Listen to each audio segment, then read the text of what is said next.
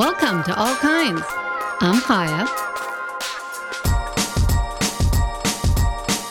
And today we're going to talk about the sporting life. Why is it so hard to take up a sport as an adult? Taking up a sport with your partner can be very tricky. Is love still there in the heat of competition? Wasn't golf supposed to be for old people? Hollywood regrets. Kate Winslet acknowledges the obvious, just in time for her tribute award. Vagina monologues. Let it all hang out? The versus battles. Yes, more of Patty and Gladys. Yes, please. So by now, just at the top of the show, I want to acknowledge many of you are for sure aware of the passing of RBG, Ruth Bader Ginsburg. I just want to say rest in peace, Aleha Vashalom. This is a legend, an icon, an inspiration. Some of you have seen the movies. A lot of you are aware of her accomplishments and everything she's done. It's been such a long, beautiful, inspirational life. One thing that stands out to me is a quote that she made very, very famous. She got it from someone else. That's an interesting story aside from that. The quote that she says is, "I ask no favor for my sex. All I ask of our brethren is that they take their knee off our necks."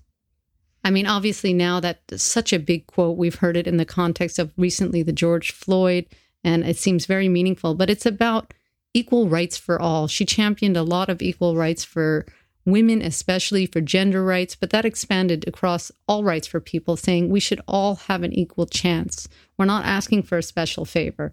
So I always think of that quote when I think about her. And I know she was such an inspirational figure to so many, and I just wish her rest in peace, Aleha Vashalom. And I'm glad that, we have these examples to look up to. Other than that, I wanted to talk about the sporting life today because it's been really, really challenging as an adult to take up a sport. I don't know why that is. I mean, I think we get used to, we play sports as a kid and you don't realize that you lose a lot of that as you get into other priorities in life. You start working, you have to go to school, maybe at night, maybe during the day. You have children, many reasons. And that's why we don't do many sports. But recently with the pandemic and everything, we've been playing a lot of golf. I got my husband into golf about 3 years ago. I myself took it up a few years earlier than that, but because living in Montreal, we couldn't golf very much. You only went a few times a year. But now that it's the safe thing to do when we're out and about playing golf, I mean, wow, you need patience for this game. It is brutal. And I'm pretty terrible. I mean, I don't know if I'm terrible for given how long I've golfed. You watch it on TV, but they've all been doing it since they're 3 years old. They're in hardcore golf programs. It used to be you just thought, people retire and they go play golf. And I'm like, how hard can this be? And you still see old people out on the course and they're amazing at it. And I'm like, why can't I hit this stupid ball? Meanwhile, my husband's like a natural born talent at this thing. I told him, I said, it takes like a lifetime to crack 100. And there he is, like consistently doing it already. And I'm like, still struggling. And I'm like, okay, we got to keep the peace, because we tend to get a little competitive. And I'm like, what other sports are there that we can do together? And as I looked around, I'm like, well, we're not going to ride some old fashioned tandem bicycle. Like, what sports can couples do? I'm like, well, since golf's an old people's sport, should we be looking at other old people's sports? Should we install like shuffleboard on our balcony? I mean, there's not a lot of options when you think about it. And I always think I'm going to be this like coordinated person, but I'm not. And I think a lot of people would be surprised to find out if you try a sport now that maybe you even played when you were younger, that you're just not quite there. And of course, everything hurts the next day. And you got to be careful with the injuries. I'm like, it's just a little bruise. A week later, I'm like, what the heck is this thing still doing here on my leg? It's pretty tough. I mean, I was thinking about it in terms of, okay, this will be fun. We'll get out. It'll be also bonding. It'll be fun for us. But it's gotten pretty heated, I got to say. So I try to remember, I'm here to have fun. This is not too competitive. I can't think of anything else that we could do. I think we need more sports. I'm like, is yoga an actual sport? I mean, to me, that's really just stretching. Like, I don't go in for the chanting or anything like that. And every time I think of chanting, obviously, we have to think about, what's love got to do with it? The Tina Turner movie where at the end she's like, Nam Myoho Renge Kyo. That's all I think about when anyone starts chanting. I'm like, no, Nam Myoho Renge Kyo, peace, love, whatever. But that's not a sport. Maybe it should be, though. It can get pretty competitive. Like, I know it's supposed to be about peace and love, but I've taken some yoga classes. Like, I'm just there for the stretch and the workout. And I'll see some people warming up beforehand and they flex hard. Like, you'll see them like standing up on their head or on their elbows. stuff like that. I'm like, they're like, don't worry, it'll come with time. I'm like, that's not going to happen with any kind of time. And if it does, you'll probably have to take me to the hospital. It's just not happening. So I don't think that's a sport. I've tried to get my husband to do it. He's not down with it. I think that I told him, I said, it's just stretching. There's something about it. He thinks yoga, he's not going to be able to do it. I said, there's a yoga for everybody. It's literally stretching. That's all it is. But you don't realize it. You think, how hard can this be? And then halfway through a class, you're like, why am I sweating? Because apparently stretching is working out. And different types of stretches, like apparently they say you're using muscles you never use. And that's why you're actually working out. You're burning the calories. I mean, when I first started doing it, I was doing it for like health benefits. You know, my doctor's like, you should do it. It'll help you de-stress and it'll help your muscles feel relaxed. And then I tried this like 30-day yoga challenge. It was just basically a yoga studio saying you come every day for 30 days at this special rate. But people lost weight off it. I mean, and it didn't matter what class you took. You didn't have to take like a power yoga or a whatever yoga. And people do get competitive, like I said, but you go at your own pace. Ignore them. I tried the hot yoga. And they are not kidding around. It is very hot and they will not open a window no matter how much you beg and plead. I can assure you of that. And of course, you're going to meet the people who are in the yoga for the whole lifestyle. Like they're just there to, you know, say the different chants. They know all the different moves, what they're called. To this day, I can't get them right. There's a chaturanga. I don't know. All I know is the namaste part. Like, hello, goodbye, thank you. I've stretched. I feel better. Thank you very much. But the golf is really where it's at. I can just golf and do yoga. I can't think of another sport. If you guys know a sport, send it to me. We were going swimming together, but obviously we can't right now because they, you know, have to keep the lockers closed for safety reasons. So I don't think that's going to be happening anytime soon. But I'm trying to think of sports that a couple can do together. I know there's tennis, but I don't know. I guess it depends at your levels, if you're at the same level. But if you guys have any idea of sports that adults can do or that couples can do together, that would be great. And obviously something that maybe we can all have access to. That would be the ideal thing. Speaking of battling it out, I don't know if you guys have heard about these versus battles. These are battles where they take these musicians and they compete against each other. I think it's on Instagram and I kept missing it. I heard that Brandy was versus Monica, but then I was like, I heard that Gladys Knight and Patti LaBelle were going to be doing one. I was like, oh no, I can't miss this. And I did miss it because I didn't know what time, where, whatever. But they have tons of them on YouTube. And it was such a joy to watch these ladies. I mean, I think Dion makes a surprise appearance toward the end of it. They were just sitting there gabbing. It was amazing to watch. So basically, they were together in the same place. I think it was a theater. And they knew they were online. But, you know, they're mature ladies. And I got the impression they weren't too familiar with all these applications. Like they knew people were watching them, but not having an audience in front of them made it very funny. They kept talking throughout and it was like you were a fly on the wall in their conversation, which was just amazing and delightful to see. It was very entertaining. They would sing parts of a song, sometimes a whole song, sometimes not. The whole thing went on for 2 hours, but it was really like getting a private concert in your living room. It was that good. So I know there's going to be a lot of battles coming out. I got to figure out how to watch it. But if you guys are interested, check it out. It's the versus battles. I think they happen weekly. And sometimes they're like rappers going up against rappers. But they're even doing these legends like Patti and Gladys. I mean, when do you get to see that? And in such proximity, it felt so intimate, which was amazing. So I also wanted to talk about, I keep getting, you know, the algorithms when, you know, on your phone, like recommending you articles and things like that. I keep getting the one popping up about Kate Winslet and how she regrets so much now working with the Woody Allen and Roman Polanski. So apparently she did an interview, I think in Vanity Fair, where she said this, like, she goes, what the fuck was I doing working with those guys, honestly? And then she blames Hollywood and like the people around her for keeping these men in such elevated positions and being like, it's okay to work with them. But the reality is, she says again in another interview right after that, where she goes, well, I actually realized it, you know, in 2017. But in 2017, at the same time, while she was doing this whole Wonder Wheel press tour, that's when she says she realized, like, what am I doing here? Wait a minute. She was busy defending working with them. She basically was like, it's their business, you know, like, I don't know what's happened. It's their business. And I'm like, okay, you know, you're loud and clear during your promotional tour now for, you know, TIFF. She's at the Toronto International Film Festival. She's getting an award there. People are saying she's in contention for Oscar. And it's at this point when, like, they start talking like this, I realize, actors are just actors. Like, this is where you need the writers.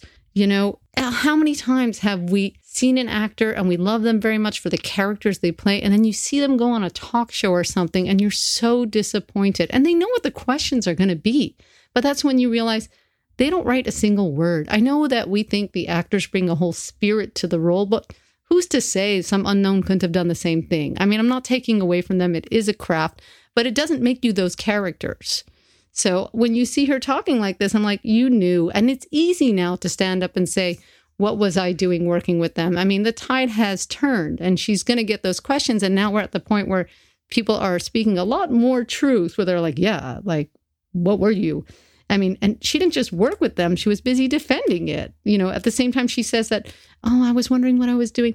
Well, you could have said something then, and you could have said something when someone asked you. She wasn't a no name. So it's not really a profile in courage, if you will, for her to say now when, of course, everyone's like, you shouldn't be working with these people. I mean, you know, Woody Allen, everyone suspects. I mean, he's married to his wife who, you know, his ex-wife had adopted at like 6 or 7 years old. So even though he claims he lived across the street in a different house, I mean, I read something where the only reason everyone found out about this is I think she was like 20 or something, or maybe 19 or 21. It doesn't matter. She was of age technically, but Mia had gone over to Woody's house and she found nude photos of her daughter there. So just think about that. It's one thing to find out your man's cheating on you, but then you see nude photos of your daughter. I mean, come on. So whatever. Yeah, it's his business, but he's not denying that happened. He's just saying he has a right to it because the heart wants what it wants. And everyone knows about Roman Polanski. And you're saying, yeah, I'm working with them. And it's their business. Okay, well, sure. I mean, it's a very convenient collaborative, if you will, collaborator type of way. And I guess she wants to stand up now when it's very fashionable to do so. This is an easy time to come out and trash these individuals. When it was always easy, FYI. The truth will always set you free. But, you know, I guess she's got a new movie and she wants to win that Oscar and she's getting that award and she doesn't want to stay. And I think she says she's all about integrity now and she wants to lead the best example and people can learn. Well, people did learn and they were telling her then. Well, whatever. As long as, you know, this is what she's saying now, like what everyone has said. So I guess we should give her bravo. I don't know. You know, I'm just like, this is why, you know, really, the more I think about it, I'm like, I'm never excited for an actor's interview anymore these days. I'm like, who knows what they're going to say? They don't write a single word. I could be a bit biased because my sister did win an Emmy for writing. So I'm always very proud of that. And it always makes me look at it a little different. You always hear like actors and comedians making fun of the writers. You know, like they'll have a show and they'll be, oh, those writers. And then they always show you pictures of like writers looking all like disheveled and like in a room, like with smoke, like having been there for hours. And they're like, we'll treat those writers like whatever. And I think they even rush the writers off with the awards, you know? I'm like, you wouldn't have a single thing to say without these writers. Yes, I know you're making the character your own, but we see you in interviews with bullshit like this. So it's just aggravating. Just entertain us, tell us about the movie, and put something cute on and tell us who you're wearing and move on. That's all we're asking. This is it, you know? So I'm glad she has regrets now, I guess. But, you know, she had many opportunities. I think it was even Natalie Portman apologized for working with him back in 2018. A lot of people did. Me Too happened, you know. But now that she's promoting the movie, now's the time. She's like, oh, you know what? Maybe it wasn't the best thing. Well, good. You know, we're moving forward. Good for her. Well, it's time for a commercial from our sponsor. I guess I'll ask myself, who's our sponsor? Well, this week's episode is brought to you by A Good Cry. Times are tough these days. End of times not being as exciting as some might have imagined. These are heavy days, and sometimes it's hard to feel with all the fight and carrying on. Everyone loves a good laugh, but you can't deny nothing beats a good cry. Whether it's a sad movie, a memory, or a song, when you feel it coming on, don't hold back, let it out. Doesn't matter whether you're choking up in the car, or a never-ending Zoom meeting, or even your weekly liquor run, let it out. You can go back to holding it all together after. Stoicism only works in a balance. You're not a serial killer, so go ahead and have a good cry. You'll feel so much better. Trust. And I'm back. Speaking of a good cry, you know what really caught me off guard? You know that song Fancy by Reba McEntire? Oh my goodness. I had never really fully listened to the words, and I guess I didn't know the story around it. And I had it on in the car, and it made me really emotional. I mean, I didn't know it's about, I'm not giving anything away. It's not a spoiler alert, but, it's the song, it's about a prostitute, essentially. It's about this girl. She's super poor and they have no money and daddy ran off. The baby's going to die. Save all the money. Here's, a fancy dress. That's all we were able to get. Your name is Fancy. I'm going to drive you uptown. And she's like, what am I going to do? She's like, just be nice to the men and they'll be nice to you. And then she goes, here's your chance. Like, you got to do it. And basically her mom sets her up, like pimps her out. And it's the last time she sees of her mom. It's very sad. She said the baby died. Or no, they took the baby. Mama died. She ends up making it in the world, but she's basically saying, like, I had to come from nothing. I knew I'd be a lady one day. I'm like, what an inspirational song. A lot of times we don't listen to the lyrics and then we're pleasantly surprised. There's a lot of that, especially in country music, where songs seem deceptively simple, but they can be very beautiful and very emotional because it's about real stories. I think that's where that legacy is. I got into country a bit with my mom because we used to go and she liked to play her guitar. And there was a bar in Montreal where you could play live music. And the only caveat was you had to sing country songs before 1965 because they didn't want any percussion, so no drums. So it was very hard to find songs from 1965 because you think, oh, this country song must be old, but there's a lot, that happened afterwards. And a lot of songs are made to sound like they're before 1965, but they're actually not. They're very modern. But I just kept leaning on Patsy Cline because she had died before then. So I knew every one of her songs was good to go. And then I tried like taking songs from Walk the Line, that movie. Love that movie. I recommend it 100%. But you never know what's going to make you cry. That's what I'm saying. And you don't always have a good cry. It's when you think about it, when's the last time you had a good one? So I love a good laugh, but you do feel really great after a good cry. So that's why I thought, if you guys haven't listened to the song Fancy, I guess, you never know what's going to get you these days, right? Well, I was just thinking also with all the shows we're watching, my friend recently recommended The Crown. I've never seen it, but she's like, that's a great COVID watch. It's a period piece. It's done really well. And I think I'm going to get into it. I have not started it. There's so many great shows. But I was thinking with all of these housewives, you know what we're missing? We're missing an all-stars. I know it's not a competition. I know it's not. And I know they're reality shows. But we all, the fans of the Housewife franchise, we know it's a show. We know they're put together in instances, to make the drama. And everyone's cool with that arrangement. They break the fourth wall, I guess it's called, all the time. But how cool would it be to have an all-stars? We could make it a competition like they would win, I don't know, $1 million. And you put them like in like a Big Brother type scenario. But obviously it would have to be luxurious for these ladies. And you pick all the best pot stirrers or whatever. Like you can bring back Phaedra, and then you could put her with, Ramona, or, somebody from New York can be with somebody from Dallas, from somebody from Beverly Hills. Think about it. It could be all different kinds of people. And there's so many shows that you would have so many to choose from over and over. Can you picture the Grand Dame getting into it with Nene? How amazing would that be? Or Lisa Rinna getting into it with Candace. I mean, this would be amazing. You give them competitions, which is what always creates the drama. And they love the cameras, so we'll get to hear good confessionals. I think it's a great idea. They need an all-stars. I would absolutely watch it. Throw them a pile of money. They're anyway getting paid a ton of money, and we'll promote their products throughout. Don't worry about it. That would be great to see.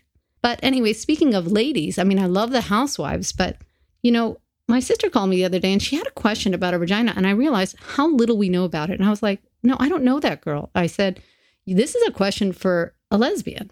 I don't know if you guys have any lesbians in your life. We do. We have a sister. And I always look at it, having a lesbian in your life is like having level 1 tech support for your vagina. I mean, it's not often that you can really see your undercarriage. I mean, I know we all have one, right? But there's a lot that we don't know about it. A lesbian not only has one, but gets up close and personal. So preferably, if you have a lesbian in your life, she's had a few girlfriends, so she's seen more than one or two vaginas, and she can give you that kind of advice before you have to go to the gyno. I mean, I have to rely on basically a lesbian's friends and my husband. Like, if you think toilet paper is embarrassing on your shoe, imagine when it's stuck on your puss and you didn't even know. I mean, that's how I find out these things. So, it's hard to bend over and see that much. And everyone is different, but there's enough similarities that if you need that kind of support, definitely check with the local lesbian in your life. I mean, you can't just hold up a mirror constantly and see what it is. We don't know what's going on. And my sister was like, all I know is what I learned at school. It's a self-cleaning oven, takes care of itself. And that's all you really need to know. But, they tell you about like a yeasty beastie here and there, but we know nothing. Like I'm very, very, very ignorant on what's going on inside my body. We should know more. I want to say that. I guess maybe it's easier for guys. It's on the outside. But I would advise you, if there's a lesbian in your life, definitely check with them. If you don't want to go to the gyno right away, that's your first level. They've always helped me out. Between them and your partner, you should be good to go. So I guess I am definitely recommending that.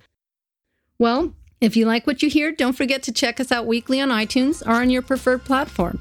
Please give us a rating and subscribe to the show. Give us the stars you think we deserve.